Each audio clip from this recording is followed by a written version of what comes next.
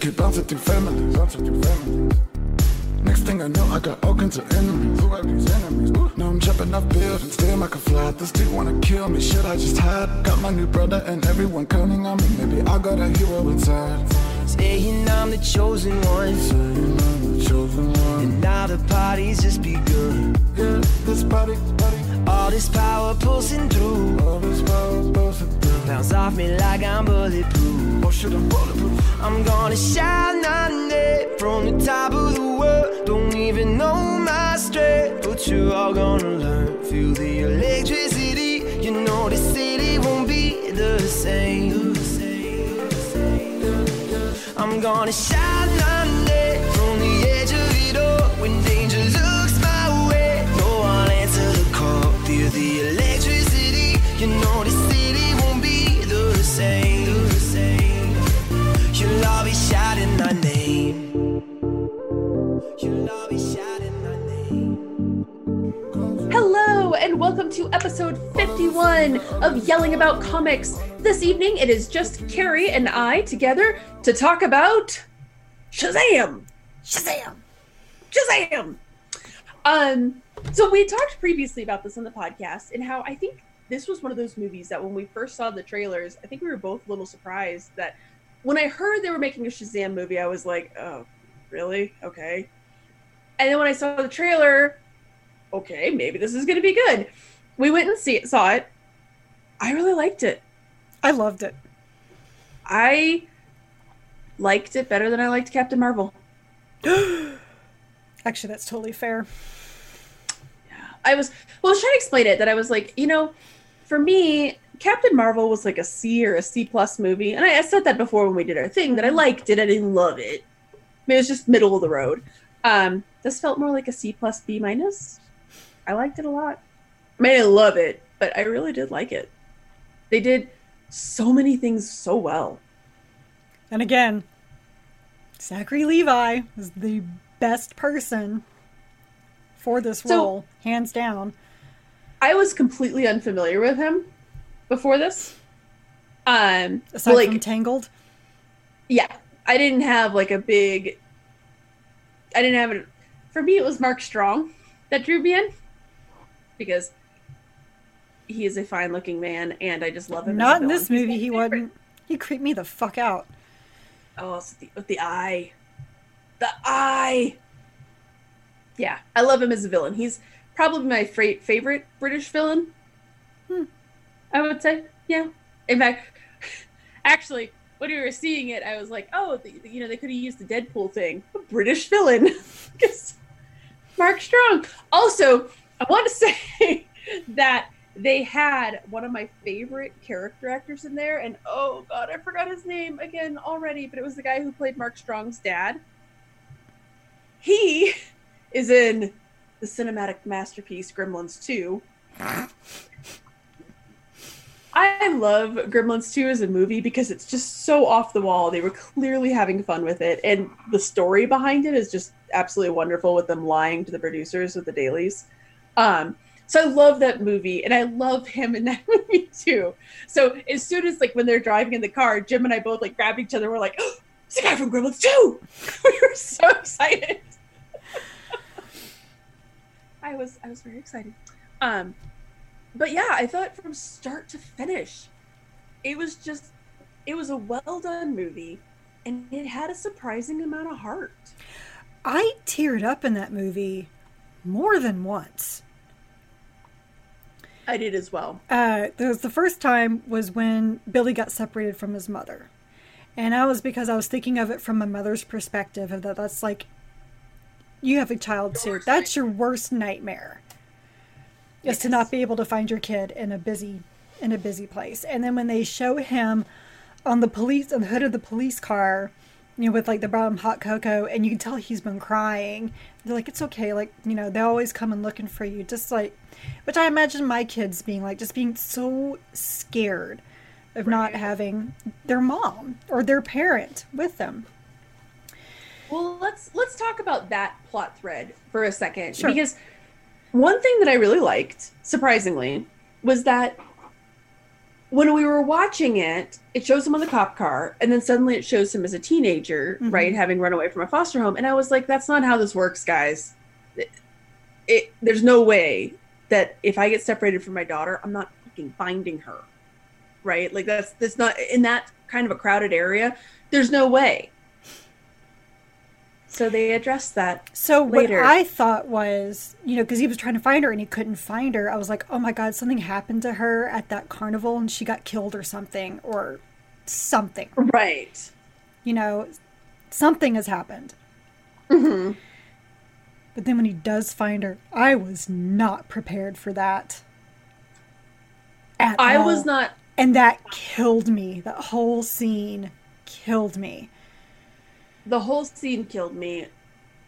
And oh my God, on so many levels, it killed me. I think it killed me because when he says to her, he's like, it's not your fault. It was my fault. I ran. Because a kid would do that, right? Like, obviously a kid would be like, well, clearly my mom's looking for me, so this was my fault. So when he said that to her, and you can just see that look on her face where she's like, yeah. Yeah, I knew something was off immediately when she seemed... She's like, oh God. Yeah, extremely put out that he was there and wouldn't even invite him in. I was like, that's a weird response to seeing your child that you haven't seen in 12, 14 years. Or how old was he? No, he was 15, so 10 years about? Yeah. Which immediately, like, after that, made me think of that social worker that he was with after, it was brilliant how he, what he did to the cops was honestly brilliant. And I love the fact that the police officer, when he finally got him, he was like, did you eat my sandwich? Did you leave me any fries? Any fries? I thought that was at least funny. I liked it because he had part of the plan. Yeah. Right? Like a 15-year-old kid would. He's like, I thought it was something clever, but I didn't necessarily think this all the way through. Which makes you think of Meet the Robinsons. That I didn't right. I don't think this is totally thought through. But no, it's when starting the social worker, and she said, I want you to meet with these people who want you versus trying to find this woman who apparently never did. And I was like, that was mean. I understand what she's doing, but that was mean. And then you find out that's true. Well, I liked what she said to him. Is she's like, let me tell you what no one else is gonna. Right. And I didn't think that, I was hoping something bad happened to the mom. Mm-hmm. But as soon as she said that, she's like, let me tell you what no one else is gonna tell you. I was like, oh, jeez, yeah, kid, you got to hear this.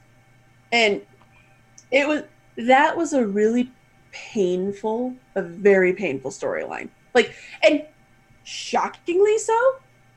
There's lots of studies and stuff like this done that, like, if your mom leaves you, how devastating that is to kids and stuff. I mean, that's a pretty dark storyline. Yes. Right? Absolutely. Dark for a family movie. I was a little shocked by it, to be honest, when she was just like, yeah, I just kind of figured you would be better off with the police. Like, I figured they could help you better. Oh my God. What? Yeah, when she said that, I was like, I had my hands over my mouth. I was like, I cannot believe I am watching this. And then when he hands her the compass, and she's like, what's this? It's like, oh. That was heartbreaking. And when he was like... That just, oh. I was like, this is sealed it in. Now I'm really wiping tears. And he's like, well, I got to get going. I got to go be with my real family now.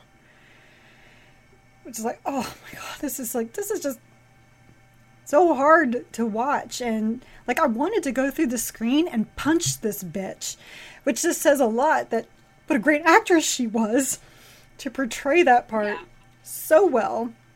Mm-hmm. Another thing I did like was that when they showed, so the very beginning of the movie, when they're at the carnival, and they show, you don't realize it's all from his perspective, how his mom is, and then you hear the same thing from her perspective. And it's like, okay. Now, I don't agree with what she did at all.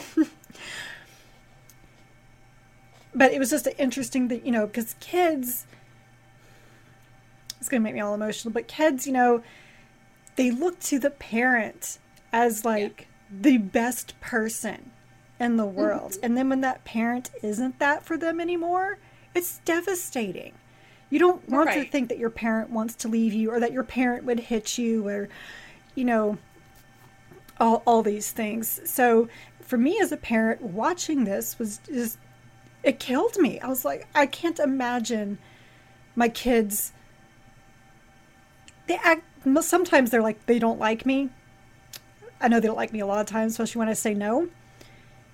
But they've never looked at me the way Billy did after he realized his mom didn't want him. Yeah. And that was just devastating. Well, and it was an interesting character beat, because if you look at our bad guy, his family was awful. And they show that in the beginning, right? Where he's got this he's clearly the younger spoiled, I guess, kid. The brother and the dad are ganging up on him and just being dicks. Yeah. And I don't know, he just struck me as he was just kind of being a regular kid. Right, which scarred him in a different way. You know, he had a family, but they treated him like he was worthless. Like he was a burden to them. They rejected him, but while still keeping him. Whereas Billy's mother just straight up rejected him. Mm-hmm. I guess I thought it was interesting, because I was like, oh, both of these characters have something in common. They have these families who rejected them, but maybe because Billy's family, like, legit just straight up rejected him, he was then able to find a different path, whereas our villain got to stay with these people. And it clearly had an effect on him. Well, because not only does his family reject him, but then the wizard Shazam rejects him. And I think that was, that's obviously the final straw. Right. Which is where, okay, so you mentioned earlier about how Billy's is a dark storyline. Obviously, Dr. Savannah's is also an incredibly dark storyline. And his was more difficult to watch because of the graphic nature of it. Yes. When his dad went through the windshield and they showed him on the ground. Yeah. Both of my kids, their eyes were just like huge, and I leaned over to Gabe. I was like, and that's why you always wear a seatbelt. And it's like little life lessons. This is like, when Doctor Strange got his hands through the dashboard. I remember pausing the movie and turning to Gabe. I was like, and that is why you don't text and drive. Yes. No, it's little subtle things like that, right? So that was horrible. 70s, but that was horrible enough as it was. Yeah. And then there were a lot of moments in there where I have like my hand over my mouth because I'm like, this was not appropriate for a 5-year-old. Right. Well, and not to give the pitch mating too much credit, it kind of comes out of left field. Absolutely. When he's walking up to see, so in the very beginning, when Dr. Savannah, what was his name? Thad? I think it was some really pissy East Coast name. As he's walking up to meet Shazam, you see all these monsters alongside him, right? And I was like, oh, that's, by the way, as a quick aside, can we talk about how absolutely wonderfully they captured the 7 deadly sins in those?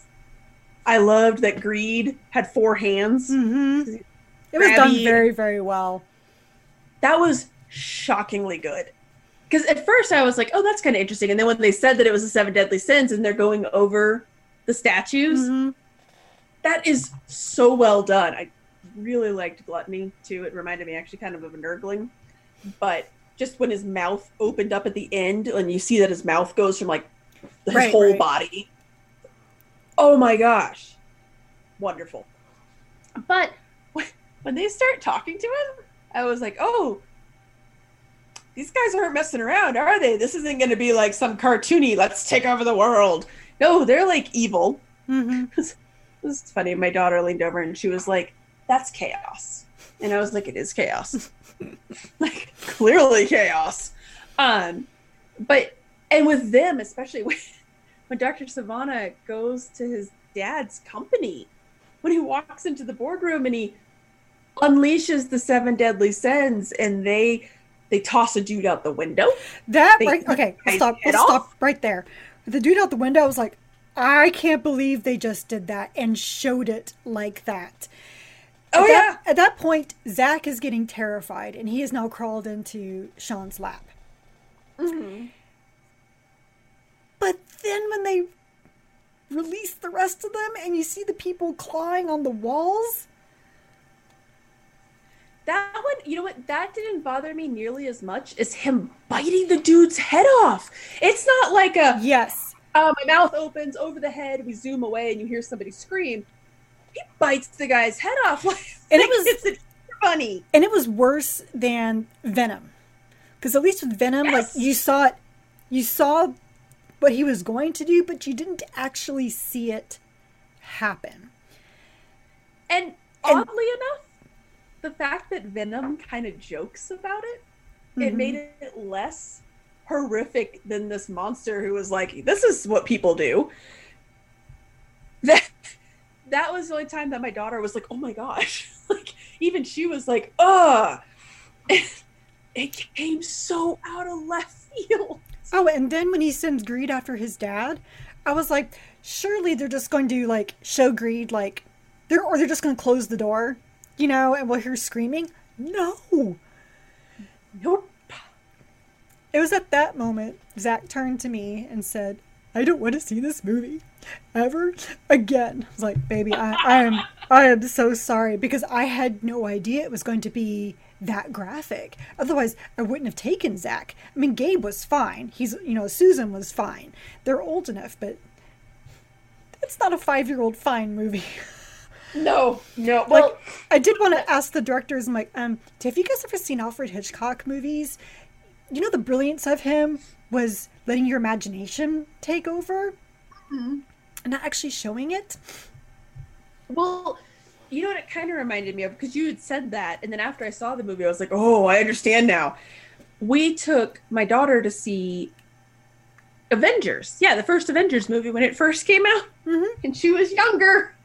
That scene where the Hulk goes tearing through the ship and he's chasing Black Widow, and she's starting to get scared and panicking. Oh, it terrified my daughter. And at the time, we were like, well, this came out of nowhere. Like, I mean, because they framed it very much like a horror movie with the monster chasing you, which was effective because they wanted to show just how bad the Hulk could be when he loses control. But, oh my gosh. And even that was nowhere near this. Oh, no, that was... Yeah, I didn't take Gabe to see that in the theater. He had to wait until it came out, and we watched it at home. But that was way before I was taking him to a lot of movies in the theater. But oh yeah, because this would have been 2012, so I think my daughter would have been 5. He would have been. Yeah, he was 4.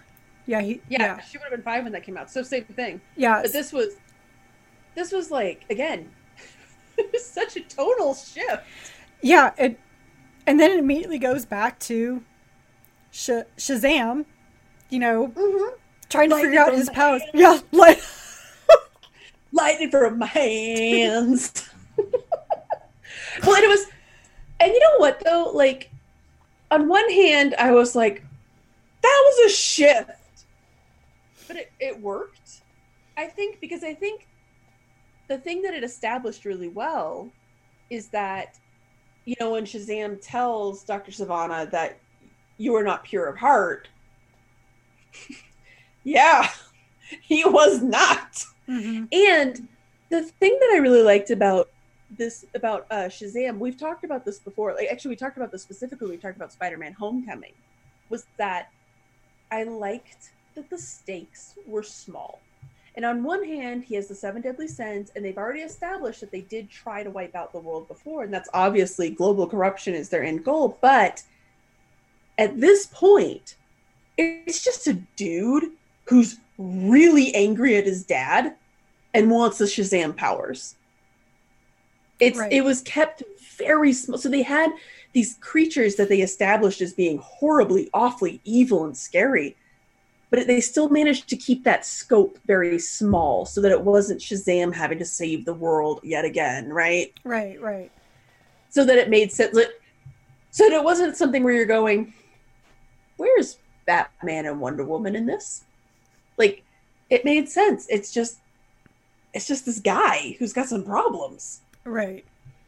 And he wasn't fully comprehending, or he was ignoring what, the 7 deadly sins were. They're, much as, Shazam told him, like, they're using you. Mm-hmm. Like, he's like, what was this? Like, they're using you, and not for nice things. Like, do you hear this guy? Yeah.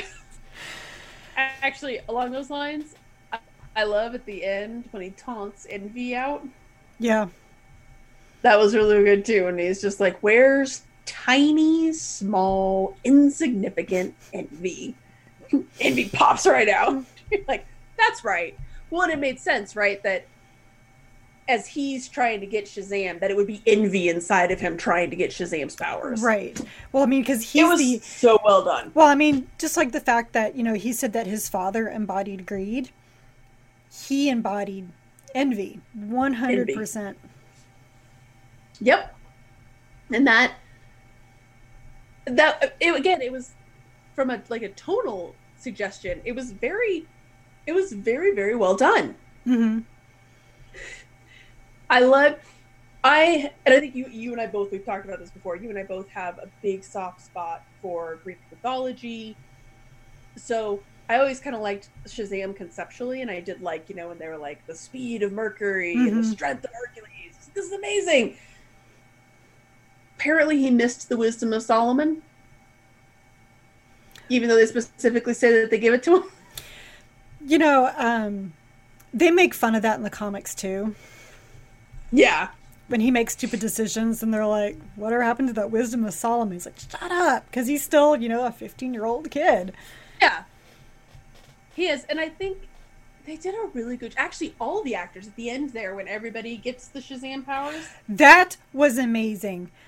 They all did such a good job. The woman the girl who did the little girl.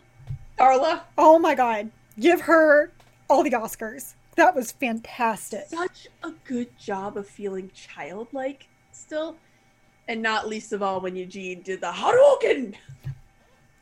Sean and I lost it at that point. Oh, we did too. Jim and I both were like, oh my God, wonderful. Totally worth it. Well, you gotta love, So you had that one boy who was constantly working out because he was wanting to lose weight or whatever.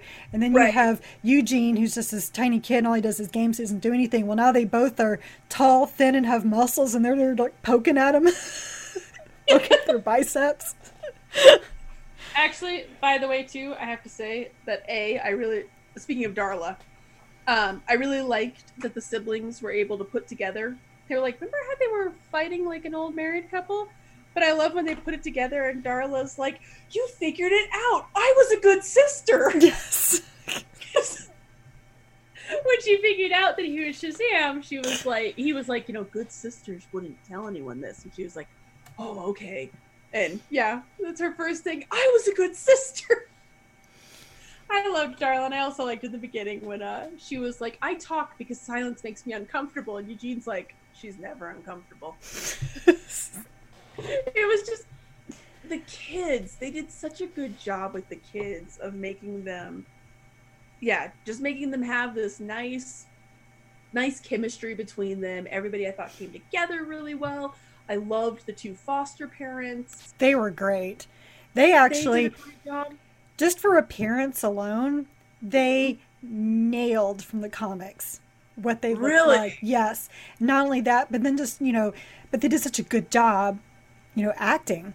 Mm-hmm. And, and because like in the comics, because I've, come into the reboot with Rebirth, so they haven't really gone into their background very much. So I don't know if they are actually, former foster kids. Mm-hmm. Even if they're not, I love that they brought that into the movie. I'm like, how cool is that? Former foster kids have now become foster parents because they know how horrible it is. They do. And I did like that when the mom was kind of freaking out and she was like, he's run away. And the dad was like, well, I ran away from a few places too. We just got to make him feel like he's at home here. Right. And I like they were nice and supportive without feeling overly fake. Like, oh, we immediately love you. They were clearly trying to respect some boundaries there. And but that, which I think was because they were foster kids as well, so they understand how hard this is. And obviously, this ain't their first rodeo. Right. Right, which I don't know, that whole aspect of it, it felt really good. I really liked that. I thought they did a great job with that. I thought I'm trying to think, there was another thing that I wanted to talk about specifically that I really liked. How did you like it when he had them all grab the staff and yelled, "Say my name"? Oh my God, that cracked me up because I kind of knew it was going to happen too. It's like, oh God, they're all going to say Billy, and they're all like, Billy! Like, no! And then they all eagerly look at him like, we did it right? Yeah. And that was great. And I liked that because I had a feeling, because first off, when Jaimin Hansu talks, you listen, which they had me at Jaimin Hansu. He's one of my favorite character actors when he shows up. And, which also in the Guardians series. So now the dude is in DC and Marvel. He's crossed the streams. Gosh. Well, after we finished watching, I did say to my daughter, I was like, remember in Guardians of the Galaxy when he's like, I'm Star-Lord, and the guy's like, who? As soon as I said that, she was like, oh, he was the wizard. I know. Which cracked me up. But when he said specifically, he was like, my brothers and sisters are gone. Mm-hmm. So then when they harkened back to that, that's nice. I did like that. So now they're all wizards. Oh, I remember this scene I was going to say. They had so many just little touches that it established a much larger world and were just fun, like little sight gags, like when they're in the tunnel and they're opening all the doors and there's the alligators in 3-piece suits playing cards. I don't know why, but for some reason I was like, that is just delightful. Like, it serves no narrative function. I couldn't stop laughing. Oh yeah, it was hilarious. Like Sean was like, Sean was like, it's not that funny. I was like, yeah, it is. I'm so glad to do that because oh man, I laughed so hard. Well, yeah, one of my nicknames in this house at least is Raptor because I like dinosaurs and alligators, and yeah, I loved it. I thought that was absolutely hysterical, and when it happened, my husband actually leaned over and he was like, "Cousins." No, dear. It was just one of those little sight gags, and there were a lot of little things like that where there would just be this little reference that you're like, that has no bearing on the story, and yet it's delightful, and I'm so glad they included it. There was just a lot of little things like that I don't know, from start to finish. Which we talked about many times, the DC universe or the DCEU seriously needed. They needed my God, something lighthearted. I mean, Joss Whedon did what he could in Justice League, but they needed something like this. Well, and so I think we talked about this when we talked about Aquaman. Aquaman was a good first step. They had a lot of jokes there, but some of the jokes felt really forced. And some of it felt like they really were like, this works for Marvel, so let's try it here. And there were times where I'm like, you guys should probably be serious right now. Or that joke just fell flat. I had the same complaint about Captain Marvel. This one felt, from start to finish, all of the humor felt very natural, and it went through very well. There weren't any jokes or anything where I was like, apparently we needed a joke here. Which I think has a lot to do with the fact that you're talking about kids being in adult bodies. And still acting like kids. Yes. The big reference. When they find the piano and he and Dr. Savannah are on it. Yes. Yes. Delightful. Well, there's that, and they found a Zatar. Yes. Is at the carnival. Yep. Yeah. I thought that was nice. Again, has nothing to do with the story, but it fits so nicely, and it was kind of... It's a nice nod to me to older people who may not know anything about Shazam and are like, what is this, a big ripoff? And they're like, well, actually... I mean, let's never mind the fact that actually, Captain Marvel came first. Yes. Before Big. But still, it's like, we know what you guys were saying, and we're just going to own it. Right. Well, and it was just a nice just a nice little moment. And again, it worked. Mm-hmm. It worked. It felt very natural. It was subtle. It did. And you know, what was funny about it is that they had that scene like right after Mark Strong was like, or Dr. Savannah was like, you run, you beg like a child. That's what he said. And he was like, I am a child. Mm-hmm. And then like 2 seconds later, they had him walk across the piano. And I was like, that's so lovely. But it was, I liked that realization when Dr. Savannah realized that he was just a kid. Like, and it wasn't like an evil thing or a regret thing. He seemed more bewildered. Mm-hmm. Right? Like, why you? And he even says that to him, like, why you? Which I don't know why he'd be so bewildered, considering that he was taken as a kid. Right. And everybody he interviewed was kids. Were kids. I don't know if he knew, though, that the magic powers would make you an adult. Mm. You know? I also did like, the last thing I'll say that I really liked was, I also liked how he was able to use, he was constantly popping in and out of Shazam to get in and out of trouble. Right. Like, there were times when he would, you know, drop down really low, and then he would jump out again, and I was like, that's pretty clever, actually. I also like the scene where they went and got beer. Oh my god, and they spit it out, and they're like, that tastes like actual vomit. Well, just That's like hilarious, and then they go back and get all the junk food. Well, it's just, you know, they go up to them like, we are here to get your finest beer, ma'am. And she's, you know, this teenager just staring at them.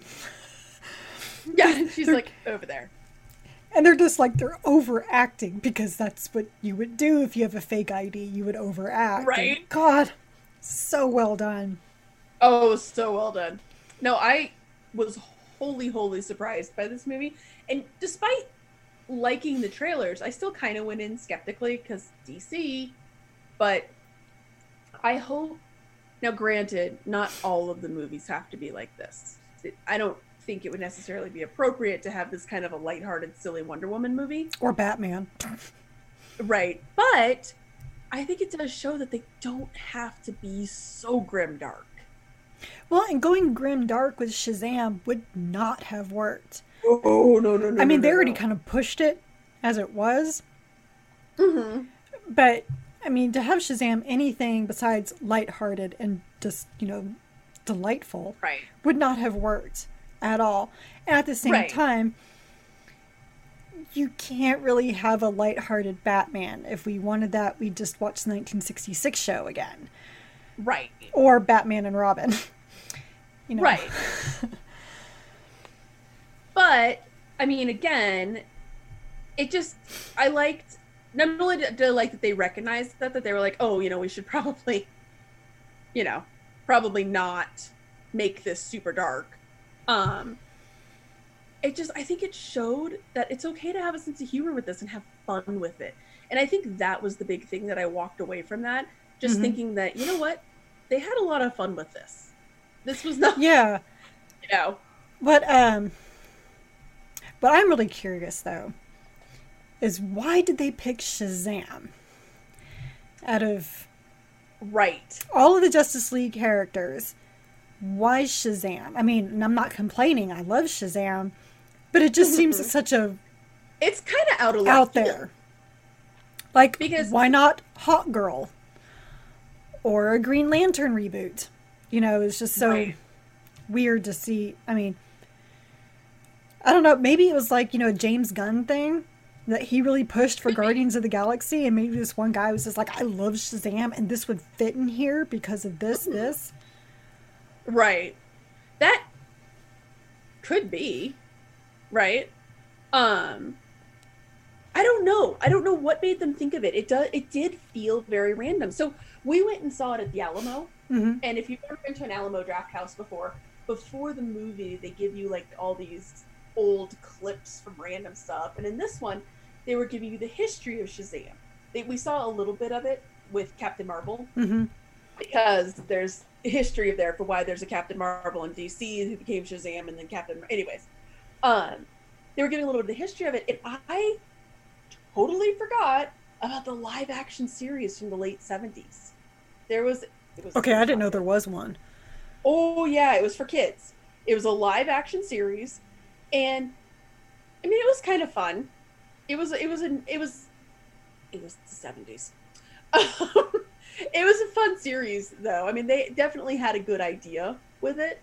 And, but I forgot about that. And I think that was the last time that Shazam was treated to a live action series. So part of me wants to think that somebody, some powers that may be, looked at the current state of DC and was like, guys, we gotta lighten this up. Right? Like, we gotta, because one thing that we've talked a lot about is how Marvel, we've talked a lot about how much more fun the Marvel movies, right? So I would like to think that maybe this is them trying to catch up and keep up with the Joneses, and they finally found a way to do it in a way that made sense. Right, a more natural flow. Yes. Then suddenly making Superman funny. Right, exactly. Or, to your point, a funny Batman movie. Right? Which would not work at all, really. But that wouldn't stop them from trying it necessarily, I don't think. I was going to say, I hope not, but I don't know. Yeah, who friggin' knows? We'll be back in the dark Joel Schumacher era. But, oh, I forgot the thing that I was going to say earlier, my favorite thing, was at the end, speaking of humor, at the end, when they're still trying to picture out what his powers are, and he's talking to the fish, and he's like, no, I can't talk to a fish. What kind of superpower would that be? Yes. Again, I like that they could poke fun at themselves. I like that this felt like it was a bold new step. So, more like that, please, DC.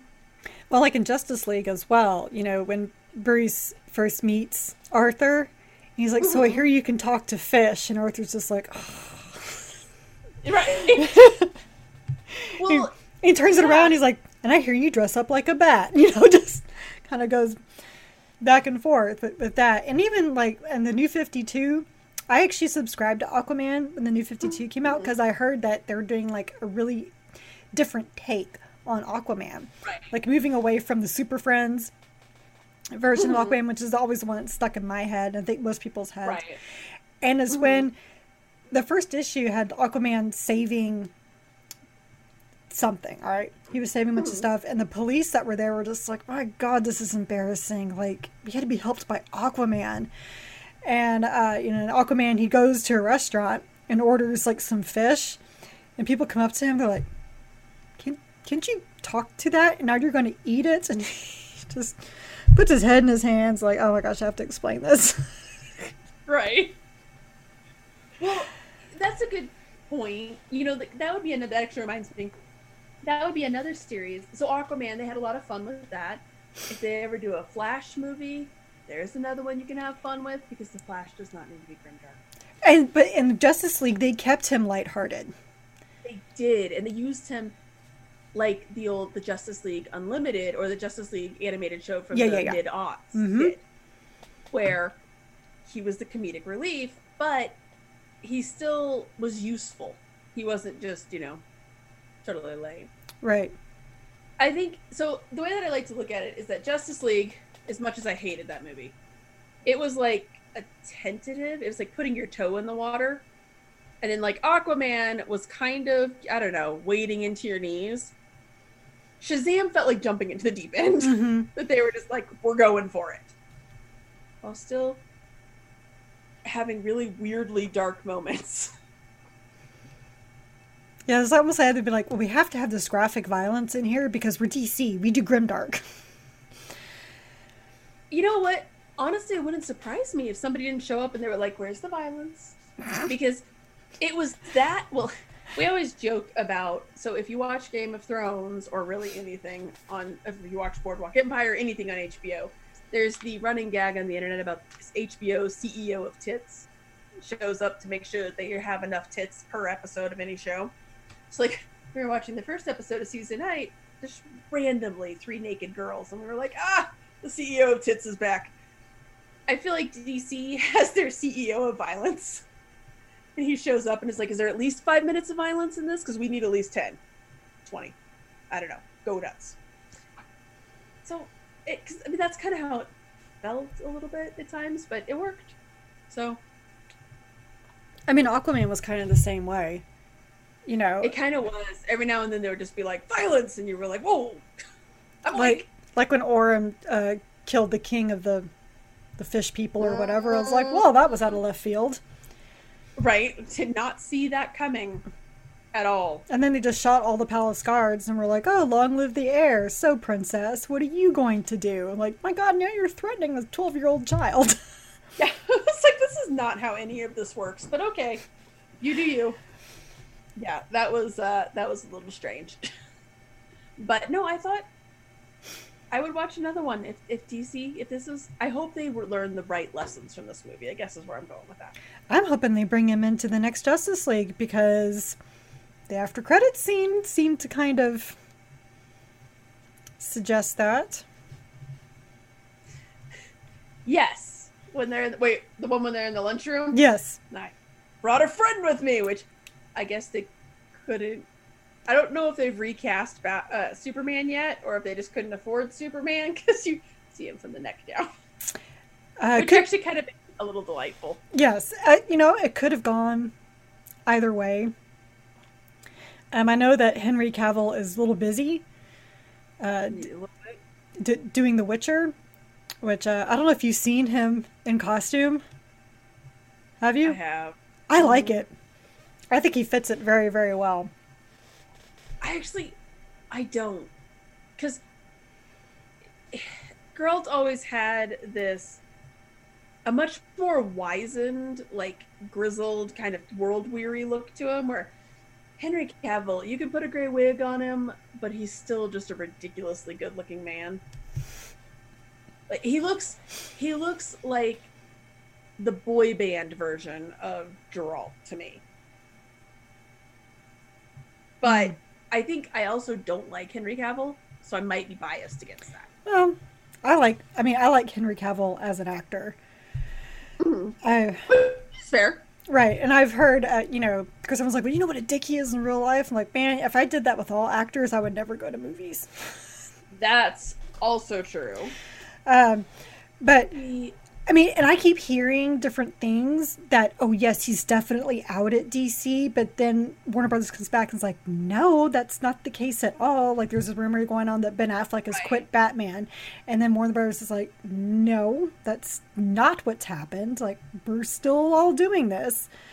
It's like, I just don't know, like, what's truth anymore. Because, I mean, Henry Cavill... it'd be nice if he stayed on as Superman, because it would be nice to have a Superman actually have, like, a good story. Like an actor. Kind of break the Superman curse. Right. And maybe The Witcher will do that for him. I don't know, but... It might. But actually, really randomly, I have to say, so not long ago, we showed my daughter the 2002 version of The Count of Monte Cristo. Oh. Because... it was really well done, right? And we were like, oh, this... and she loved it, because it's... I mean, how can you not love a movie about a prison break and revenge? But we're watching it, and very randomly, Guy Pearce's son, Albert Mondego, shows up. It's Henry Cavill. He's like... I think at that point he's like 19, but he looks like he's like 15. And we were just like, oh my God, it's Superman, and he looks like a baby. He does. He does. I think it's because the way they have him dressed, that it could be. Period was not flattering for men. Actually, it wasn't really flattering for women either. Anyways, but we were like, oh my gosh. Well, it doesn't help that. I mean, he has the Superman chin. Like, I wouldn't be surprised if that's why he was hired, just with that dimpled chin. Right. And the cheekbones. The only thing he's missing is the natural Jerry curl down the middle. But, I mean, I like him as Superman. I don't like Lois Lane. And I don't know exactly if that's because of Amy Adams or because of how they've written her character, or maybe a combination of both. Actually, I love Amy Adams. She's the first Lois Lane that I like. Well, that's not saying a lot. That's true. I We nearly walked out of the theater of the one, or not literally, but oh shoot, what was the one with Brandon Ruth? Oh, Superman Returns. When they had like a 22-year-old girl who's like, I've been a star journalist for 5 years and I have a 6-year-old kid. I was like, oh, then you were a high school journalist when you met Superman because you were 22. Awful. And she was just not a good actress either and terrible. And I never liked Margot Kidder. Mm-hmm. Never liked her either. But then again, I don't know if it was because of her or because how they wrote her. And it was... Right. And mainly because Lois Lane drove me crazy in those Superman movies, especially when she's like stowing away in the elevator of the Eiffel Tower. I'm like, you selfish bitch. Like, it's another one of those things of, did you really think this through? Like, what did you think was going to happen when you climbed underneath the Eiffel Tower elevator? Like, what was the big plan there? You know, we got into this argument years ago. I don't know if you remember this. DC had announced they were going to do a kid's story, a series of young adult girl-focused books. I do remember this. And the first one was Lois Lane, and I was like, of all the characters, why Lois Lane? There were so many better female characters in the DC universe. And I got like the string of hatred on Twitter and on the article itself that people were like, excuse you, Lois Lane is a badass. And I was like, not really at all, no. At this point, I think it was just, trying too hard to defend this character. I've never liked Lois Lane as a character, ever. She's the very typical, I have a chip on my shoulder female, and I'm going to prove to everybody how I'm a better journalist than every other man out there. And also, I'm also going to be the stereotypical journalist of anything for a story. Right. They do that a lot with her. I don't think they've ever really known how to write her very well. And like in the early 90s, I was reading Superman a lot. Like, especially, I have all the graphic novels from the Death of Superman arc, which they're like this thick when combined.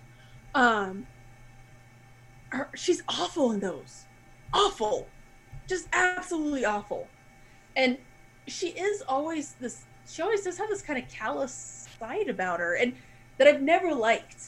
And I don't even know how we got onto this little rant, but I just thought we were ranting now about Lois Lane. I've never really been a fan of her. And that's what I like Amy Adams as an actress. When they cast her as Lois Lane, I was like, oh, honey, no. Like, I know you were really thrilled to be put into a DC movie, but hard pass on this one. It didn't help that. I know you did see Man of Steel, right? Unfortunately, yes. There's a lot of scenes she was in where I was like, why? Yes. Why is she here? Which I can't blame that on Amy Adams. No. That was definitely it was the writing. It was definitely the writing. Batman versus Superman and Justice League. There were so many scenes with her where I was like, why though?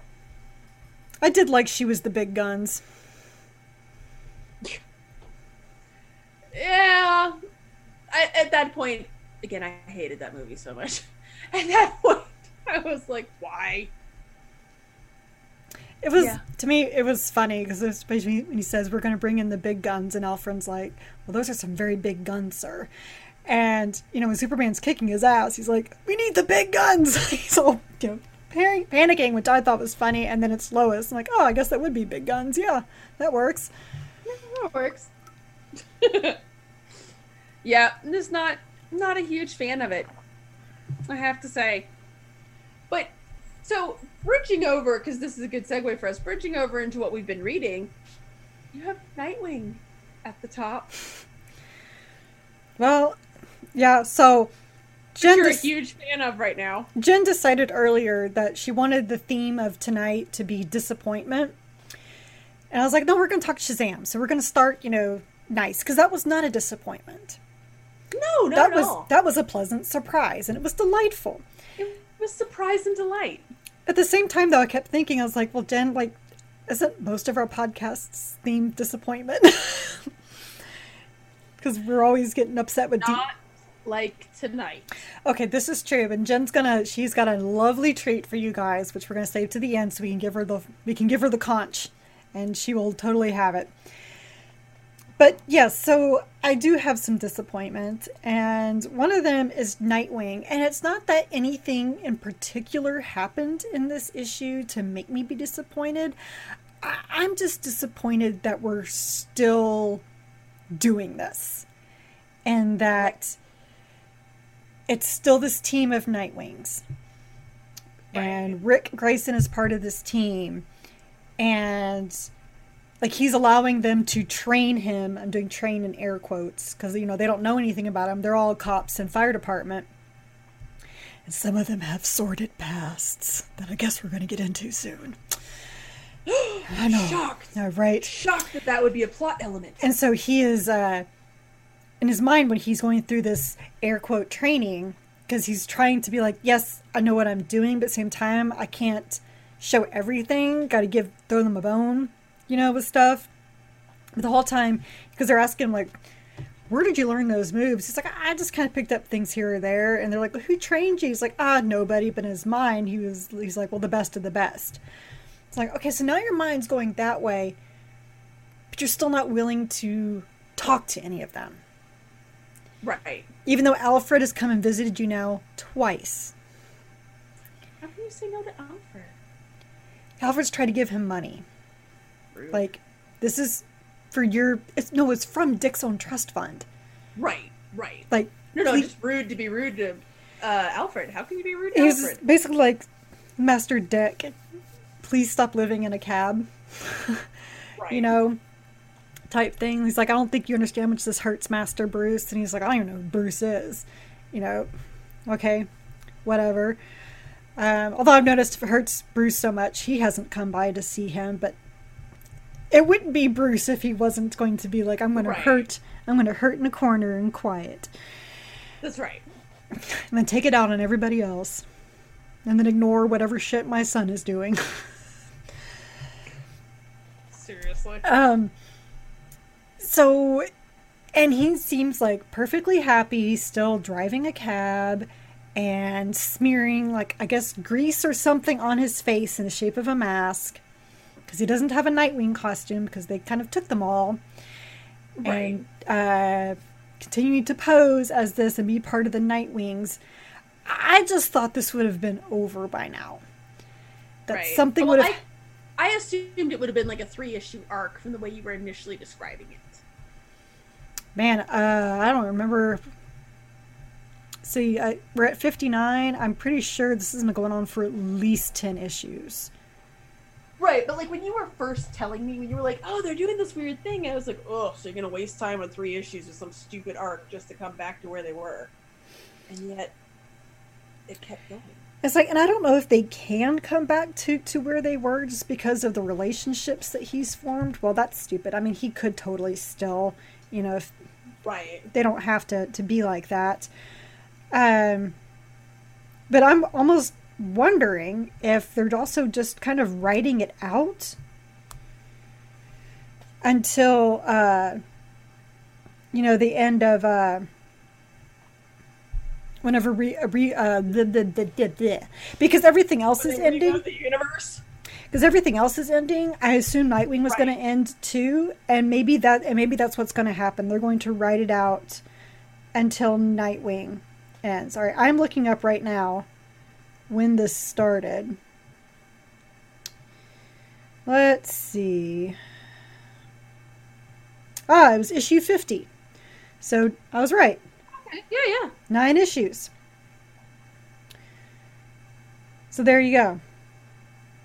Wow, and the cover of that issue has it's a side profile of Nightwing with a shaved head, and the scar on his head from the shot is like shaped in a birdarang. And the whole thing on the cover, it says, "Now all you know about him changes." Dun dun dun. And because, you know, it says Nightwing across the top. Right above that, it says, "Once he was." Well, of me wonders, just in the way you're describing it, is it possible that, because how long have we been hypothesizing that they're going to reset the world? Part of me wonders if they're just like writing that out to see what happens. Well, right. Like I think they're just writing this out until it ends or until the reboot when they're just going to wash everything anyway. Right.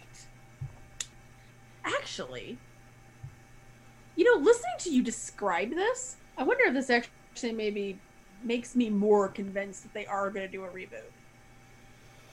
Because I just... like a C-list character. Because I can't imagine him staying like this. Right. Because nobody wants Rick. But he's been such a core character. Maybe I need to put a call out on Twitter or something about who is enjoying this version of Nightwing. I am honestly very curious, and please tell me why. Right. So if any of you guys listening are enjoying Nightwing right now, please drop me a line on Twitter at @CrunchyChocobo or leave a comment on this podcast. Let me know exactly why. I'm being honest here. Like, I'm not here to say that you're wrong or tear you down. I'm just genuinely curious if people like it. Right. Because if more people are than are not, then they're most likely going to keep this going. Because on the one hand, it's not the usual thing with Nightwing. Right. Because Nightwing, unfortunately, in his series, gets to a stale point. And I think that's mostly because they've centered it around him with the circus. That was like the New 52 did, the series before that did. Mm-hmm. No one cares about the stupid circus. I mean, we do, but we don't at the same time. Right. And I kind of liked what he was doing in Bloodhaven. Mm-hmm. And I don't know why that couldn't continue. I blame this on Tom King, right, because it was his series where Nightwing was shot. So now it's like everyone else over here was like, oh crap, now we got to deal with this. And so then they wrote it like this. Maybe it was going to be 3 issues, but then people really liked it. So they're just going to keep going with it. And so like I said, on one hand, this is a totally different version of Nightwing, and that's fine. But at the same time, it's hard to do this with such an iconic character. Right. It was like what happened with Captain America. Mm-hmm. He was old for so long. People like that. It was different. But then he was young again. But then he was evil. Right. Nobody liked that. Nobody liked that. And now he's back to how he was. Young, the usual clean-cut, all-American guy. Right. And it's the same with everybody. Like, maybe they go through these changes, like the first Civil War, when Tony Stark became an absolute dick. For no reason. Right. And ruined, like, all these lives. Right. And now he's back to how he was. Mm-hmm. Yeah, I don't know. And I feel like this, I feel like the way you're describing it kind of makes me think more and more they are leading up towards either some cataclysmic event or a full reboot. And then they'll figure out what they're doing. Because Nightwing, as we've already said, this is not a C-list character. This is not one of those people who, if you're like, oh, I'm reading Nightwing, people go, who? Right? Like, when I say that I like Swamp Thing, sometimes people are like, who is he again? Or I get that, oh, is he the one? Yeah, okay. Right? But if you say Nightwing, oh yeah, okay. Actually, most people don't have any idea who I'm talking about when I talk about Nightwing. I'm like, but then I'll say, he was the first Robin. They're like, oh, okay. So, and you can't just gloss over the first Robin. I mean, they could with the second, but then I guess they decided, let's bring him back and then make him like the anti-hero. Bitches like anti-heroes, right? That's right, exactly. Got that bitch an anti-hero. Mm-hmm. Mm-hmm. Yeah. If we're going to take this already unstable kid and we're going to put his remains into the Lazarus pit, which already has, fun consequences, and let's see what happens next. Yeah, seriously. Well, yeah, it kind of, I don't know. that whole thing confuses me, and I'm sorry that you're suffering through it right now, and that Well, apparently it's a real thing. And it's just like I said today in the chat, I was like, well, I guess this is how it is now. Like there's Right. This is just a new world. like I thought things were going to change because they really made this all part of a Scarecrow arc. And it was all going to lead back to Scarecrow. I was like, oh, this is, going to get flipped around. And then what's the point of the Scarecrow arc? Nothing happened. The only thing that really happened was that he decided to help the Nightwings and then ended up becoming a Nightwing as part of it. But that was not what I was expecting. Maybe that's why I was like, what was the point of this? But the whole time he's actually looking for Dick Grayson is his point of being there. And he never finds him because obviously he doesn't recognize Rick. Because he's not really looking for Dick Grayson, he's looking for Nightwing. Well, when he sees the Nightwings, he's like, you're not Nightwing. And he's not going to recognize Dick Grayson as one of the Nightwings because he's not in his costume and all that. So nothing like really happened of all that. So I'm just kind of in the spot of, I guess this is where we are now. Mm-hmm. Okay. Yeah.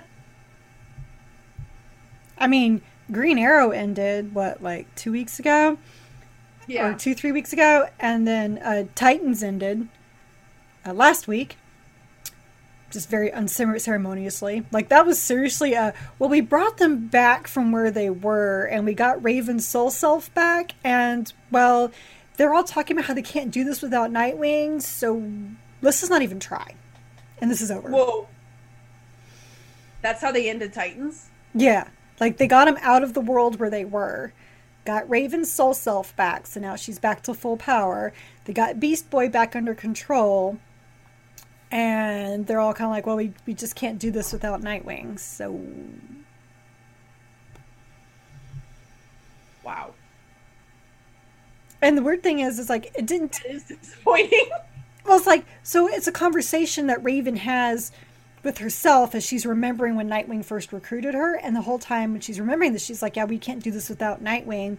They come back from where they were, they're like, oh, we survived, it's good, it's alright. And then it says, end. I was like, end of the arc? Nope. End of the series. That was totally Dan Abnett just going, I guess I'm done. Boom. Wow. Yeah, that's probably one of the most unceremonious endings I've ever read. Holy cow. Okay, yeah, that's pretty disappointing. So, between Green Arrow and then Titans, I was like, well, Nightwing's gonna be next, right? Because, I mean, we can't keep doing this. Well, apparently we can. So, I guess assuming best intent, I mean, there has to be somebody out there that's liking this. maybe? The Titans thing, though, that kind of blows my mind. It blew mine, too. I gotta go look it up. I'm like, that just seems You're like, that can't weird. be how this happens. Like, like there's not even a family meeting? Right. They don't even discuss this with Fridge Guy. I can't remember his name now. Kyle. Right. Who just kind of was part of this and like a big part of it. And, Steele's there. I mean, Donna Troy's still there. We just not going to talk about it. It's like, okay, so we're all back and Raven and Beast Boy are fixed and cool. Yeah. Good night, everybody. Yeah. Wow. Wow. Yeah. So, not along those lines because it wasn't that bad, but I had a similar jarring experience today with Gideon Falls, which you know that I love. Mm-hmm. And it's just, I understand from a narrative perspective, I understand why people do this, but it was a little flustering to me nonetheless. So last issue ended with, if you recall, the priest and Norton finally meet up, and they discover that Norton isn't actually Norton. That's not his name. Mm-hmm. He's actually a little boy who went missing several years ago, and Norton Sinclair was actually this original serial killer from Gideon Falls' history, where And he found a way to basically unleash a demon. It's full-on warp stuff going on here. And so they have this demon who has this portal, and he has this portal that goes to basically everywhere. Okay.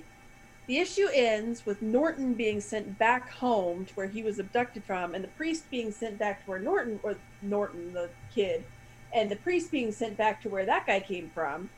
And they both wake up and they're like, where am I? Who am I? So they clearly have been a little messed with, right? And they've switched places, basically. Okay, where is this going next? 1886.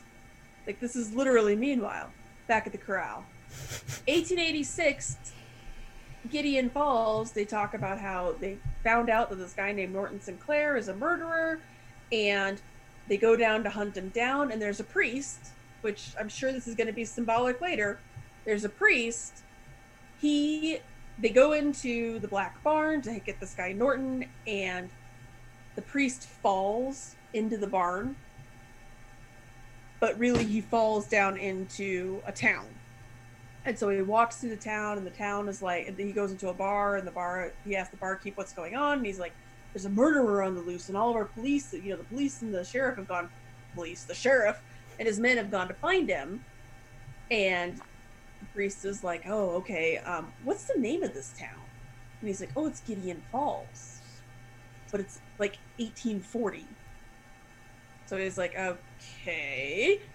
So then he runs to chase with the sheriff to go and find Norton, and he walks into the barn, and he falls into the barn, and he lands in Gideon Falls, but it's like 1910. And it's the same thing. They're trying to hunt the serial killer named Norton Sinclair. So it ends with him kind of drawing a map to be like, okay, this is all Gideon Falls, and this is connected. Mm-hmm. This is clearly going to be very important. I got that. But I was reading it, and I was like, dude, like, you ended on such a cliffhanger. This is where you go with this? I'm willing to give it a chance because, in Lemire we trust. But I was taken aback. Yeah. And we're going to talk about my big disappointment here in a little bit. But I read this after I read that because I was like, oh, Gideon Falls will make me feel better. Silly me. Yeah, I'm sure I'm going to have a similar reaction whenever Doomsday Clock ends. It's probably going to be one of those, like, you've wasted a year and a half now for this. Right, exactly.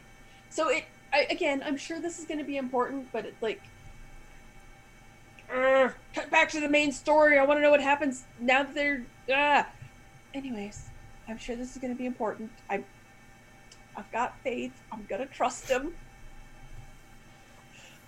I gotta have some faith here. A little frustrating. I'm gonna be fine. I'm fine. Not so fine, apparently, as Uncanny X-Men. Again, it's one of those, like, I guess this is where we are now. I just saw your all caps. What is going on? Well, I honestly thought Scott was getting everybody together so they could go find the other X-Men wherever they went, wherever Nate Gray did with them. And maybe they will. Although I have to wonder why they brought Banshee back, because he does not look good. Like, zombie? He looks like Mick Jagger on a bad day. Oh. Or, no, not Mick Jagger. Keith Richards. Oh. So kind of like a lich, yeah. Yeah. And he's like all stooped over and like, just... I'm like, wow, I didn't know people were still... of old age. I didn't know people still wanted Banshee around. So, I mean, it's kind of hard, with Moira dead and Professor X. Well, no, he's not dead, but he's not letting anybody know he's still around either. And yeah, so I don't know what Scott's doing. Huh? Were there legions of fans clamoring for Banshee? Maybe. I mean, Banshee's always been one of those characters, like when I got into the X-Men, would just show up every now and then. That's true. And then disappear. He's kind of the Atom mutant. And, so, I don't know what they're trying to do. But near halfway through it, Scott decides, you know what? I'm not a good leader. Because look at what I've done to the X-Men so far. So I shouldn't be leader anymore. And Wolverine's like, well, I don't want to be leader. And 1, 2, 3, not it. that's pretty much what they all did. Like Jamie Madrox was like, Jamie Madrox went, not it. And so what they decided was like, no, since there's actually not that many of us, let's make this, a collective autonomy. And we're all going to vote on everything. Oh my god. Yeah. Okay. Yeah. Why not? I mean, shit. I mean, Magic actually puts out the first thing, which I really love that this is what she put out. And she's like, well, I'm going to bring this to a vote. That if we're going to be together, we're forgiving all of us for the past. Smart. I'm like, you guys all do need to do that. That is true. But it's funny, it's coming from you, Magic. Well, right. I would imagine that she has like the most, like, we need to forgive everything, especially me. Yeah, probably. I mean, and, Hope's with them, and Hope shot out one of Cyclops' eyes. So. That's true. And they've decided that they've done the same for Dark Beast. So, like, we're going to forgive him for everything. Sure.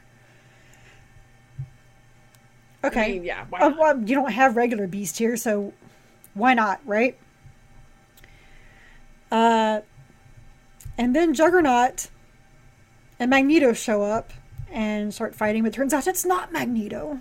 It's his clone, Joseph. I really wish he had a goatee. That would have been great. But he didn't. Oh my god. But Joseph, so they're all talking to them, and Juggernaut decides, hey, you know what? Like, this Joseph guy, like, first of all, I thought he was really Magneto, and he lied to me, so I'm kind of pissed. And I think I'm going to side with Scott and everybody. Can I be an X-Man again? And Jamie's like, well, you're not really a mutant to begin with. And someone, like, elbows Jamie. He's like, do you really want to bring this up to Juggernaut right now? And it's like, okay, sure, Juggernaut's now on board. And they all take a vote, and they all say, yay! So he's now on board. And then they're like, what are we going to do with Joseph? Just as they're deciding, Joseph gets shot in the neck. And he dead. And who has shown up? Quanon. What? Yeah. Sure. Why not? Of course, Cyclops didn't know that Betsy repieced herself back together to, like, her British self. So he's like, what's Betsy doing here? I thought she was dead. And they're like, yeah, that's not Betsy. And so she starts speaking in Japanese. They're like, Logan, translate. And he's like, yeah, she's Quanon. Something, something, something wants to kill this guy. Whatever, I'm not listening. Like, okay, I like this version of Logan. He's kind of funny. It's like old man Logan. But he's not old. But young. Right. Young old man Logan. Right. So old at heart. So that's where I'm just like, okay, so Quanon. How? I'm guessing they're going to explain eventually. Or maybe not. You're just going to have to figure it out. I mean, because her body is gone. Right. Because it disintegrated whenever Betsy went through her thing. Her mind is gone because her mind died in Revanche's body, Betsy's old body. So I'm going to guess it's the hand. Matsuo must have done something. Did Seth have answers for this? Because I feel like this is the type of thing that Seth would totally be like, oh yeah, back in 2008, in this one issue of this one series, they explain all of this. Maybe she's shown up before, but sometimes because some of them were like, Betsy? Because Logan, it was Wolverine and Cyclops were definitely like, what's Betsy doing here? I thought she was dead, because they've been dead, not like they know. Right. So, which makes me think that she hasn't shown up recently as Quanon. Right. Of all the characters to bring back. Okay. Well, X-Force brought back Strife, so you know what? Why the fuck not? Why not bring another double that happened during Siege Perilous back in, what was it, the 80s? Whenever that arc. I got no answer for that. I really don't. The X-Men, though. That's all I can say. Although I will say it sounds like the X-Men this series has finally gone into the trifecta of bullshit that I can't stand. Time travel, alternate timelines, and clones. Yeah, well, the clone took a clone. Took a quick exit stage left. Oh, good. Well, Quanon killed him, so. Well, that's true. That's true. But you've opened the door to cloning. And that's one of those things that they never, introduce cloning, and then they're like, we're never going to talk about it again. Oh, no. If you have one clone, you have lots of clones. The problem is that one problem. You've lost, most of the X-Men as it is. So, right. Seth still hasn't given me a straight answer of how Jamie Madrox is up and walking around. Because he died on Muir Island of the Mpox, and it was Scott finding him that killed Scott. Right. Okay, yeah, this is all making, X-Men sense. Right, so unless this is a Jamie Madrox from a different time, mm-hmm. and has come back, like Old Man Logan, mm-hmm. or Bishop.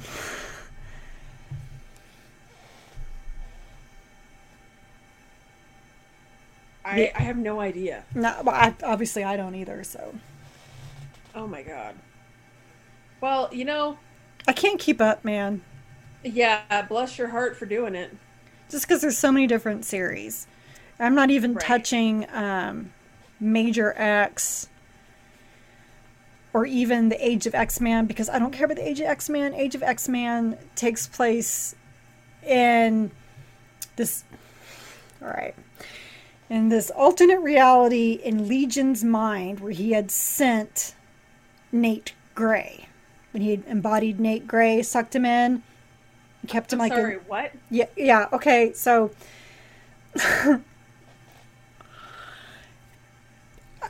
Okay. I don't know where to begin with this. This is going to be a great explanation, I can tell already. So, I don't remember what series.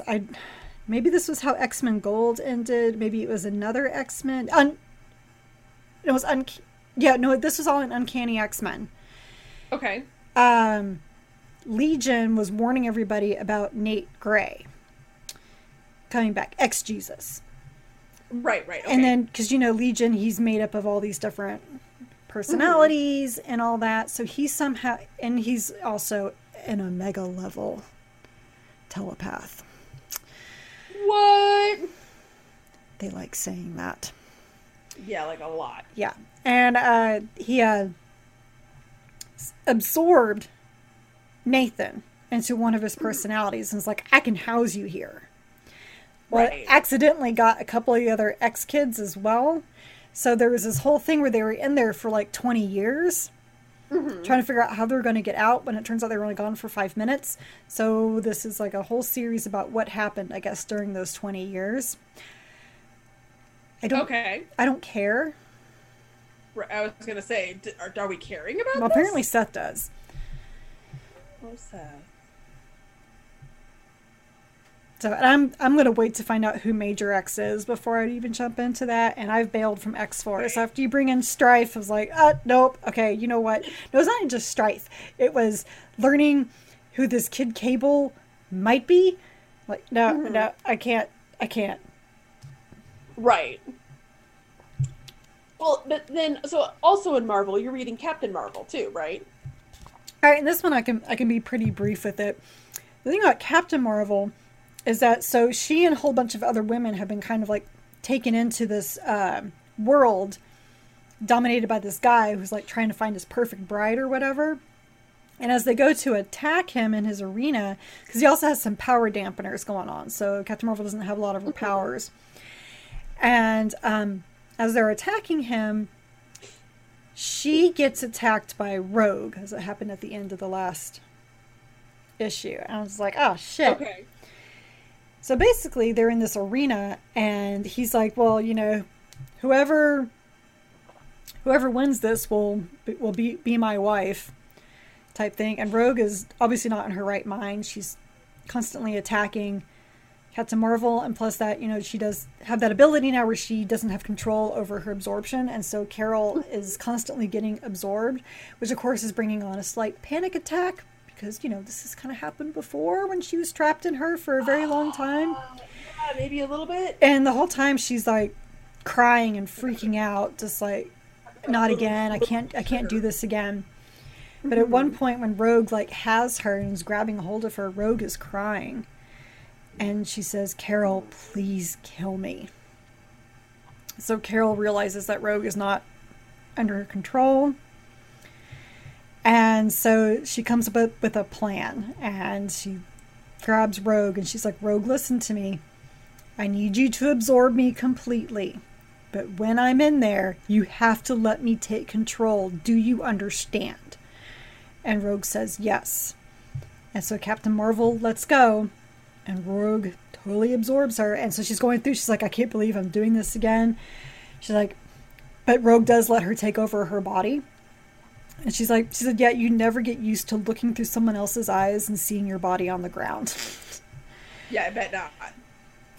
And so it's like, okay, what's she going to do next? And I forget what this guy's name is, but he stands next to her and he was like, you think I didn't hear all that scheming? And you think I didn't have a backup plan for this possibly happening? Oh, snap. And that's how the issue ended. Oh! Yeah. Did I mention that I like Kelly Thompson a lot? And she really does good with like decent arcs and cliffhangers. And she's also very good about not making cliffhangers be meaningless. Yeah. It sounds like she actually follows through with them. Yeah, so far she has, yes. A lot of authors could take note of. Mm-hmm. So like Captain Marvel's been kind of like my one little delight. Actually, no, my second delight. Because my other one is your delight. And that is Murder Falcon. Murder Falcon! How delightful was this issue? It was both delightful and sad. Okay, that's fair. But let's start with the delight. They're in Japan. Last issue, they got rescued by a very striking Japanese gentleman with a violin. So I know that we've talked a lot about this series and just how off the wall delightful it is. At one point, the entire Japanese Philharmonic Orchestra is playing together to control a giant samurai battling a monster. If you can't find sheer joy from that, I don't even know what to say. Like, not just any samurai, but it was like a mech samurai. Oh yeah, like a giant samurai mech that is like what you would expect from Japan. Pretty much, right? It was like the most stereotypical, like, metal kind of... Yeah, anyways, it was just wonderful. And every piece of it, just... It made me feel... It just reaffirmed my love of the series, because I was like, this is so out there crazy, and it works. And so, kind of like we were talking about earlier with Shazam, this series, so you have that moment, which is just so crazy and so fun. And they continue to balance it with this super dark, super sad story of our hero finally coming to terms with the fact that he's dying. Right. I'm trying to find not in that slow, this trippy kind of way. Trying to find this panel that I just loved. Oh yes, it was when his band arrived, and you have the trombone player. Yes! Straddling the gun of a tank. Of a tank! Oh my gosh. Oh, and then like there's the guy, I'm looking at that same panel right now. The guy who's in the motorcycle sidecar. The sidecar with the tuba. The guy driving the motorcycle has jingle bells. Yes, he has the stick with all the bells that you used to play at elementary school. And Amazing. a guy riding on the back of the motorcycle has a triangle. Yes, there's a triangle, you guys. And then if you notice on the tank, one of the tanks in the back, there's somebody on a grand piano on the back of a tank. Because where else would you put a grand piano? And bongos. Oh yeah, and one of the guys in the train has a cello. I mean, I like how the truck is definitely Optimus Prime. Oh, unquestionably Optimus Prime.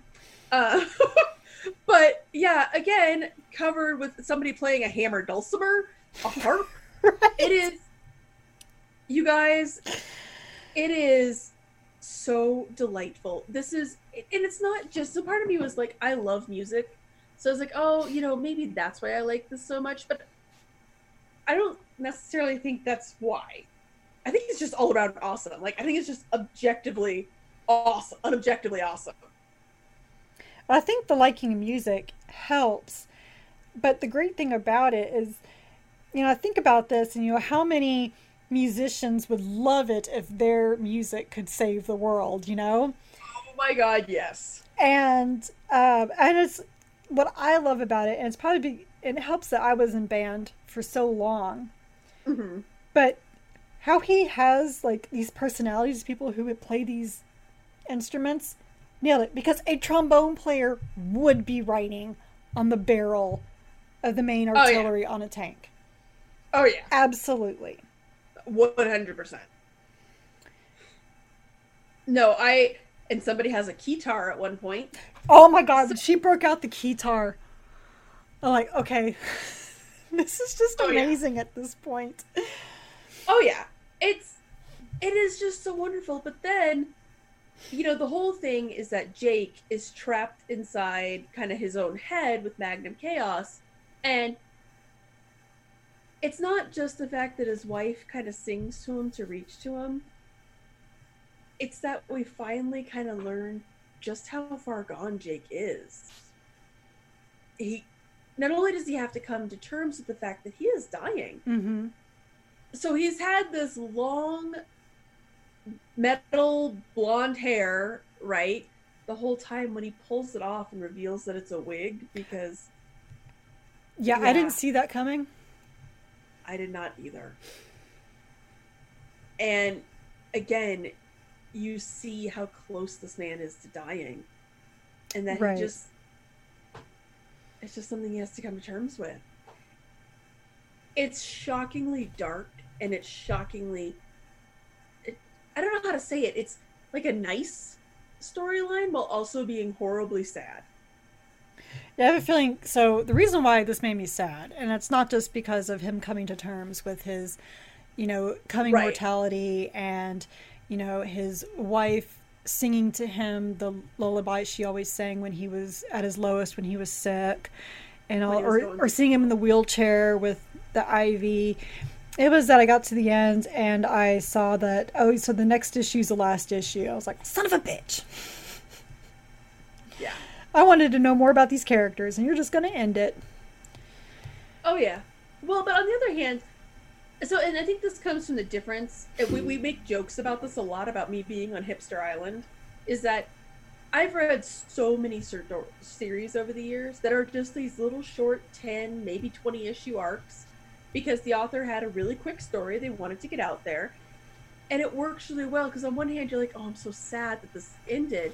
On the other hand, you don't end up getting to like issue 40 where you're like, okay, and now this happened for some reason, and I have no idea where it's going. And they're bringing in aliens and time travel and exactly alternate universes. Exactly. So I think I've said that a lot too. Is that like I tend to not read a lot of series. I tend to read like one-shot books because I like stories that can just be told and be done. Right. So I actually on one hand, yes, again, I'm sad because I want to spend more time with these characters, but I was like, oh, okay, so, man, he just had a story he wanted to tell. Which, I don't know. It's my hipster island. I love it. I mean, it's a really good story. I just have a feeling this last issue is I'm gonna need lots of Kleenex. Yeah, I have a feeling so. I don't see any way in which Jake walks away at the end of the series. And I kind of don't want him to either. Like, part of me is like, oh, I wonder if the power of music is going to heal him. And I hope not, actually. I hope they stick to that original, because I think that would rip away a lot of the emotional gravitas. Right. You know? Because in a way, having him end with the band back together and him apologizing to everybody for how he acted without, him just lashing out. It's like, you don't understand what it's like. And what was it? The drummer, she was like, are you kidding me right now? Jimmy, yeah. Yeah, because she's dealing with her dad. Just so they all have that nice forgiveness. Yeah. Kind of going on. Yeah, I think there's a lot of closure here to have, which I hope we get. But it has just been such. I bought it because of the eagle. I came for the metal and the eagle with mechanical arm, and the story has just gripped me. So it's just so nice. They managed to balance this awesome stuff with something that's actually very poignant. Sometimes, like, man, all my series are ending. Tell me about it. Because, like, this one's about to end. Titans just ended. Green Arrow just ended. Heroes in Crisis ends next week. Doomsday Clock will end, I don't know, maybe by December, for the way that how often they release the issues. Right. I don't know what's going on, and I mean, I'm sure X-Men will get canceled again, and gonna have to find another X-Men series because they just can't keep it going longer than about 50 issues.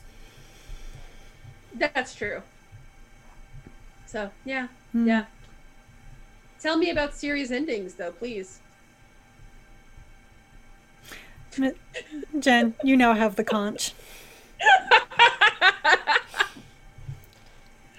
You guys, I need thoughts and prayers right now. I really do.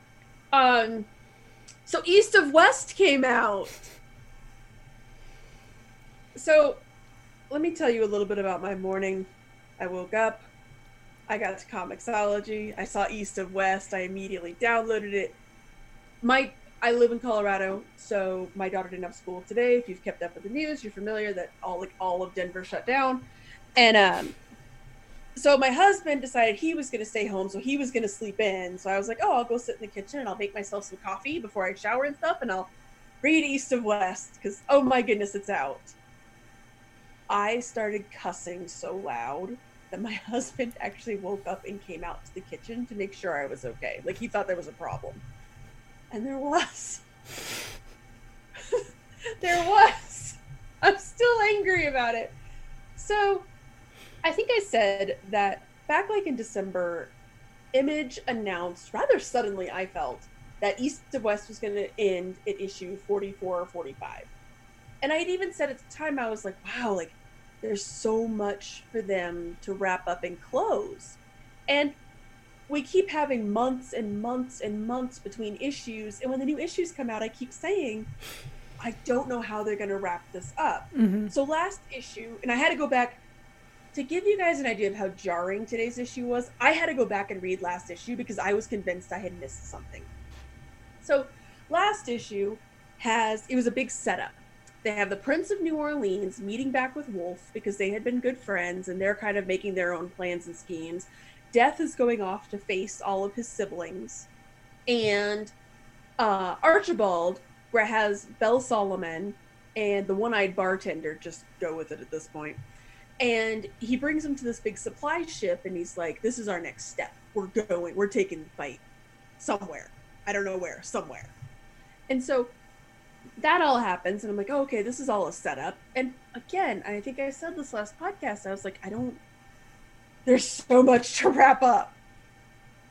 This issue starts with Death, who color is a big thing in this. I think I've mentioned several times I love Nick Dragotta's art style. Color has been a big thing. The Horsemen war is all red, just like fire engine red. And Conquest is blue, like your shirt blue. And Pestilence is like Nurgle green. And Death has always been white, like a ghost, right? Just like white. All of a sudden, Death is black. And he's facing all of his siblings who, and this is another important thing, the siblings were reborn this cycle as children, like my daughter's age. And then throughout the series, they kind of aged to teenagers, which is about where they were at. Now suddenly they're adults. They're just adults. Oh, and one of them has gender swapped, which they established very early that this is important. Every cycle, the Horsemen are reborn to two are male and two are female. So last cycle, War was a woman. Let's see, Conquest was a woman, Pestilence was a man, and Death was a man. So then when they were reborn, except for Death, for obvious reasons, everybody was the opposite. And they established that that's very important to their character. War's suddenly a woman again. And it's funny because early in the series, she laments. She's like, ugh, last time I was an awesome woman and now I'm a stinky little boy. So I would have assumed that if she could have like just become a woman at some point. But I have no doubt that this is going to be some fuckery. That they'll be like, oh, you thought that was real? Notice that War is a woman. So anyways, Death comes to see his siblings. War produces a bag that's bloodied and says, I have your wife's head in this bag. Your wife is dead. Now, on one hand, we knew she was going to die. Well, kind of. 20 issues ago or so, they foreshadowed that when Death and Shaolin part, they're like, this would be the last time that they ever saw each other alive. Okay. And I have a feeling she might still be alive because they throw arms at him, and there was a very distinctive tattoo that she had, which I guess you could do. Anyways, it doesn't matter. My first question, how did they kill Shaolin? Like, when did this happen? Why? What? Okay, we're just gonna go with it, I guess. They get into this fight. Death kills Conquest in like 2 panels. He kills Pestilence in like 3 panels. Just kills them. Kilt. Like, yeah, in the straight up Key and Peele kilt. He and War go at it. War fatally wounds him. Death's kind of down on his hands and knees. Out of left field, War comes over and says, I would have loved you until the end of time, but you loved her. You loved a human. Okay, why? Where is this coming from? What? Death kills War because, of course, like in the dumbest way possible, he picks up a bullet and like flicks it, and somehow that kills War. Anyways, this is how bullets work. So, now this is all very strange to me. But not nearly as strange as the fact they're fighting like on the ground, and up on a canyon ridge, Bell Solomon, the leader of, I can't think of his name right now, but the chief of the Endless Nation, the bartender, Archibald, one of Shaolin's right-hand men, or women, is there. And I think somebody else, the bounty hunter guy is there. All these people are just standing there watching. In the middle of the fight, Bell Solomon's like, I'm gonna kill Death. Why exactly? And they tell him specifically, no, he can't be killed with any weapons that aren't of their manufacture. So he takes a shot at Death. Yeah, and just go with it at this point. He takes a shot at Death. Death is like, that kind of sucked. Bullet pops out of him, which is the bullet that he then uses to kill. Just go with it. Mm-hmm. So after Death kills War, Bell Solomon comes down off of this ridge, picks up Pestilence's weapon, and kills Death. And that's like the end. They then are talking about basically like the end narration is like, and this is how it ends. And so there's 2 more issues coming out. in which I guess they're going to explain like what happens after this and the rise of Babylon, who, if you remember, is the beast of the apocalypse. So now that the 4 horsemen are dead, I don't think he can really do his thing. Maybe this was a dream. That's all I can think of. And They're gonna Dallas it. Actually, I just pieced together what it was. Oh. God damn it. Now that I was so friggin' angry, I now just pieced together what it was. This was the past. This was the friggin' past. God damn it. Why didn't they put this together earlier? I'm still so goddamn angry right now. You gonna resubscribe? No, I'm not gonna resubscribe because F you. So... Not to me, to Hickman. Yes, no, not you. Sorry, not you. Not this time. Yeah, it just dawned on me that this is the past. They go and they look at the past, and this is how... Because they cut off Shaolin's arm, so that's what they bring to him. Oh, good God. I feel like an idiot. I'm still angry. I'm so angry right now. But I thought Death doesn't die, or has Death died before? Death doesn't die, which makes this all totally fucking confusing, doesn't it? I don't know what's going on right now, and I don't like it at all. I just figured out that this is in the past because they cut off her arms, and that's what this is, and they wanted him to die so that then they could restart the cycle, and that's why all these people are standing there. And it's so confusingly terrible. And so, anyways, blah. None of this is important right now because the whole time I've been saying, ever since they said that they were going to announce it, you may recall several podcasts ago I was really upset because I realized the last time that I had an issue of Black Monday Murders, and I was like really angry about that. And I've been saying, I was like, I think Hickman is distracted. I think either he got tired of these stories or he just has too much else on his plate. Go to Image Comics today, and apparently I missed this announcement. They're making a show of East of West. So Hickman is clearly in wrap it up mode, like the wrap it up button from Chappelle, in the wrap it up mode, and he's just trying to finish this. And guess what? Here's the problem, is that even if this is a view into the past, there is nothing that will satisfy explaining this. Nothing. Literally nothing. It is so convoluted at this point, and there are so many open plot threads. There is no way you finish this in 2 or 3 issues. There's just no way. Are you saying that because you feel like they wasted this issue with looking into the past with stuff that you already know? Yes! I'll be honest. I didn't give a single shit about how he got away from his siblings. They kind of already covered it. And if this is the current timeline and they've killed him, I don't give a shit. I just... You know, the only thing that I can think of, like the only way that I can equivalate this to people. Well, you know, the equivalent, and yeah, anyways. Equivalate, it should be a word, damn it. The only way that I can equivalate this would be as if Game of Thrones Season 8, if they were like, oh, it's only going to be 3 episodes, and in the first episode, they were like, oh, by the way, we're killing Jon Snow and just like everybody. Oh, and Ned Stark's really alive, but that's not important right now. What is important is what Cersei's doing. And then they are like, don't worry, we'll explain all of this. Just go with it. No. Just no. Thank you for coming to my TED Talk. I am so angry. Right now, you guys, I'm so angry, and I kind of feel dumb that I just now put together that it was in the past, but like, even then, it's still rage, because there's so much going on. You are not going to wrap this up, and I have no doubt that somewhere in Hickman's mind, he's like, oh, I'll just make it make sense in the show.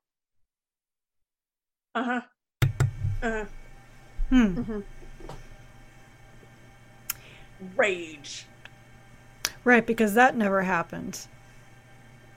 You know, Right, someone feels out something more in a show than they do in the original writing. Well, there was a reason I used Game of Thrones as an example.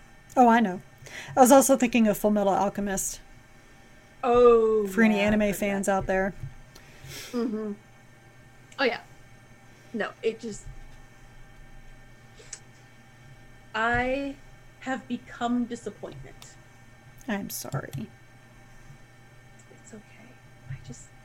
I'm not mad anymore. I'm just really disappointed.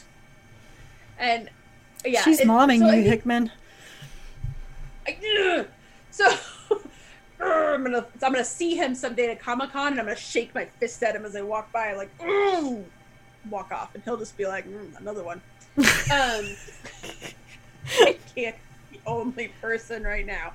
You know, this issue and just the whole thing about it ending so soon has me so angry that, like, usually in the past when people would be like, oh, what are some really great comic series that I should read, I would recommend East of West. Always. I'd be like, oh my god, East of West, you've got to read this. I've kind of, and I know that through this podcast, I've kind of been coming back off of that because it's like today for this issue, they're like the story that's been 5 years in the making. Okay, yeah, well, the last year and a half has been because he can't get an issue out more than 3 months. Like, so I'm no longer going to recommend this series to anybody. It is not, there's just no way that it's going to end on a satisfactory note. Okay, now for realsies, thank you for coming to my talk. That's all I got.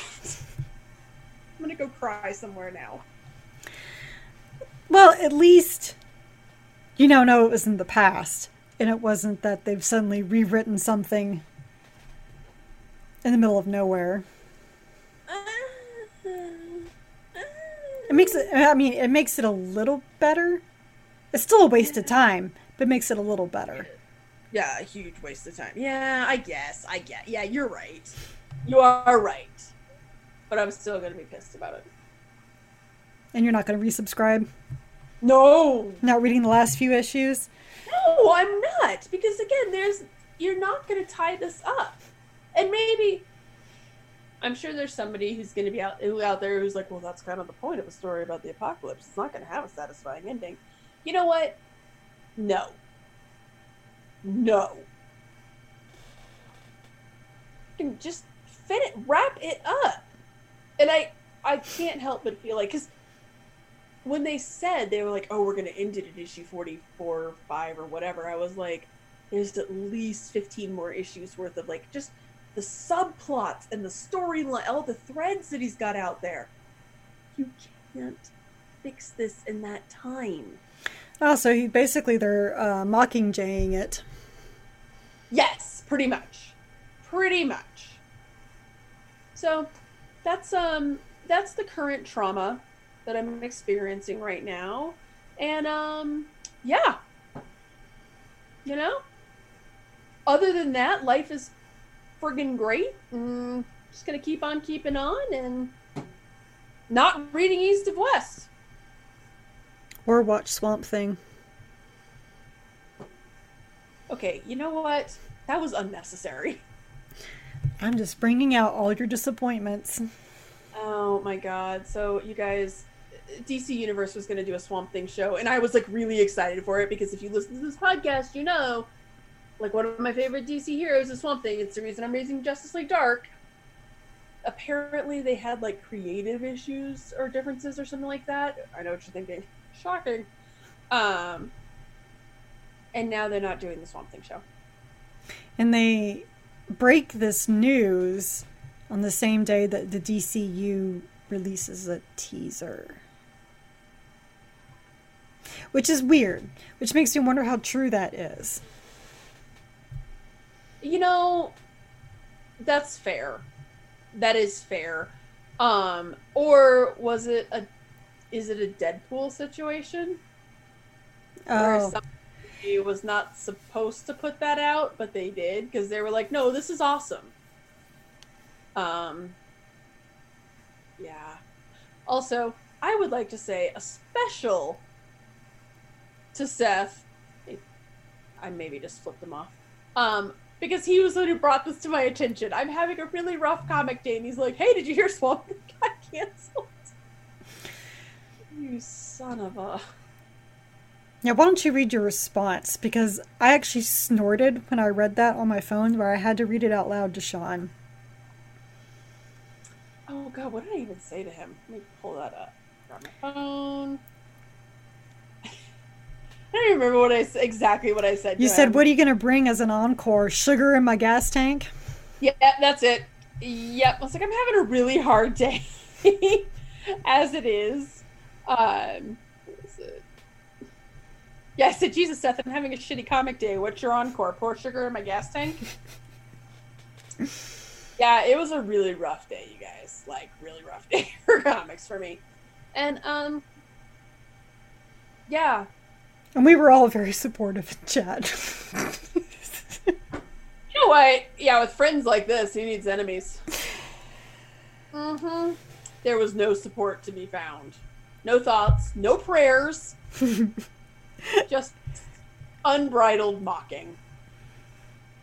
Which I guess, you know, if it was otherwise, it wouldn't be the comic chat. So you even had Slackbot mocking you. That was that was my own setup too. I had set Slackbot to tell everybody in the channel that if East of West didn't come out today, to send thoughts and prayers to me because it had been delayed so many times. And guess what? It came out, and I still needed the thoughts and prayers. So she's raging about this. All right. And then Slackbot pops up. Like, it could not have been more perfect. Oh, God. You could not have timed that better. You really couldn't have. It was almost as if Slackbot had a sense of humor. Which, coincidentally, I don't about this particular subject. Whatever. I know. I'm really heartbroken. On that note, do you want to take us out? Yeah, sure. Thank you all for listening to another episode about Yelling About Comics. As always, you can find the podcast on our website, yellingaboutcomics.com. We're also on iTunes Podcasts and Google Podcasts and Stitcher as well. Of course, you can also find us on Twitter at Yell About Comics, and I'm at Crunchy Chocobo. Seriously, if you like Nightwing, where it is right now, tell me. Explain to me. Let's talk. Educate me. I mean, I'm not being a jerk about this. I swear. I really want to be edumacated. And Jen is at Jen Bozier. And of course, we're also on Facebook at Yelling About Comics. And we'll be back in a couple of weeks, most likely to talk about in-game spoilers. That's right! Yes, I know. I'm so excited! This is all the excitement. Can't wait. All the excitement. Literally all of it. So with that, we're going to say good night and good luck. Courage, but not honor. All of a sudden the other's power, all of this power. Could pee in my sleep, but could pick up a toy. Wake up, top and fly. Woo. Got so much demeanors, it's lightning and shit. Cause speed like a cheetah, I'm moving so quick. Saving the world ain't really that hard. When I send a word, I am a star. Saying I'm the chosen one. Saying I'm the chosen one. And now the party's just begun. Yeah, this party. All this power pulsing through. All this power pulsing through. Bounce off me like I'm bulletproof. Oh shit, I'm bulletproof. I'm gonna shout none from the top of the world. Don't even know my strength, but you're all gonna learn. Feel the electricity. You know the city won't be the same. I'm gonna shout none from the edge of it all. When danger looks my way, no, I'll answer the call. Feel the electricity. You know the city won't be the same. You'll all be shouting my name. Yeah. Shout my name. Yeah. On top of the world. Oh. Can't talk to fish though. Saying I'm the chosen one. And now the party's just begun. Yeah, this party. All this power pulsing through. All this power pulsing through. Oh shit, I'm bulletproof. I'm gonna shout none.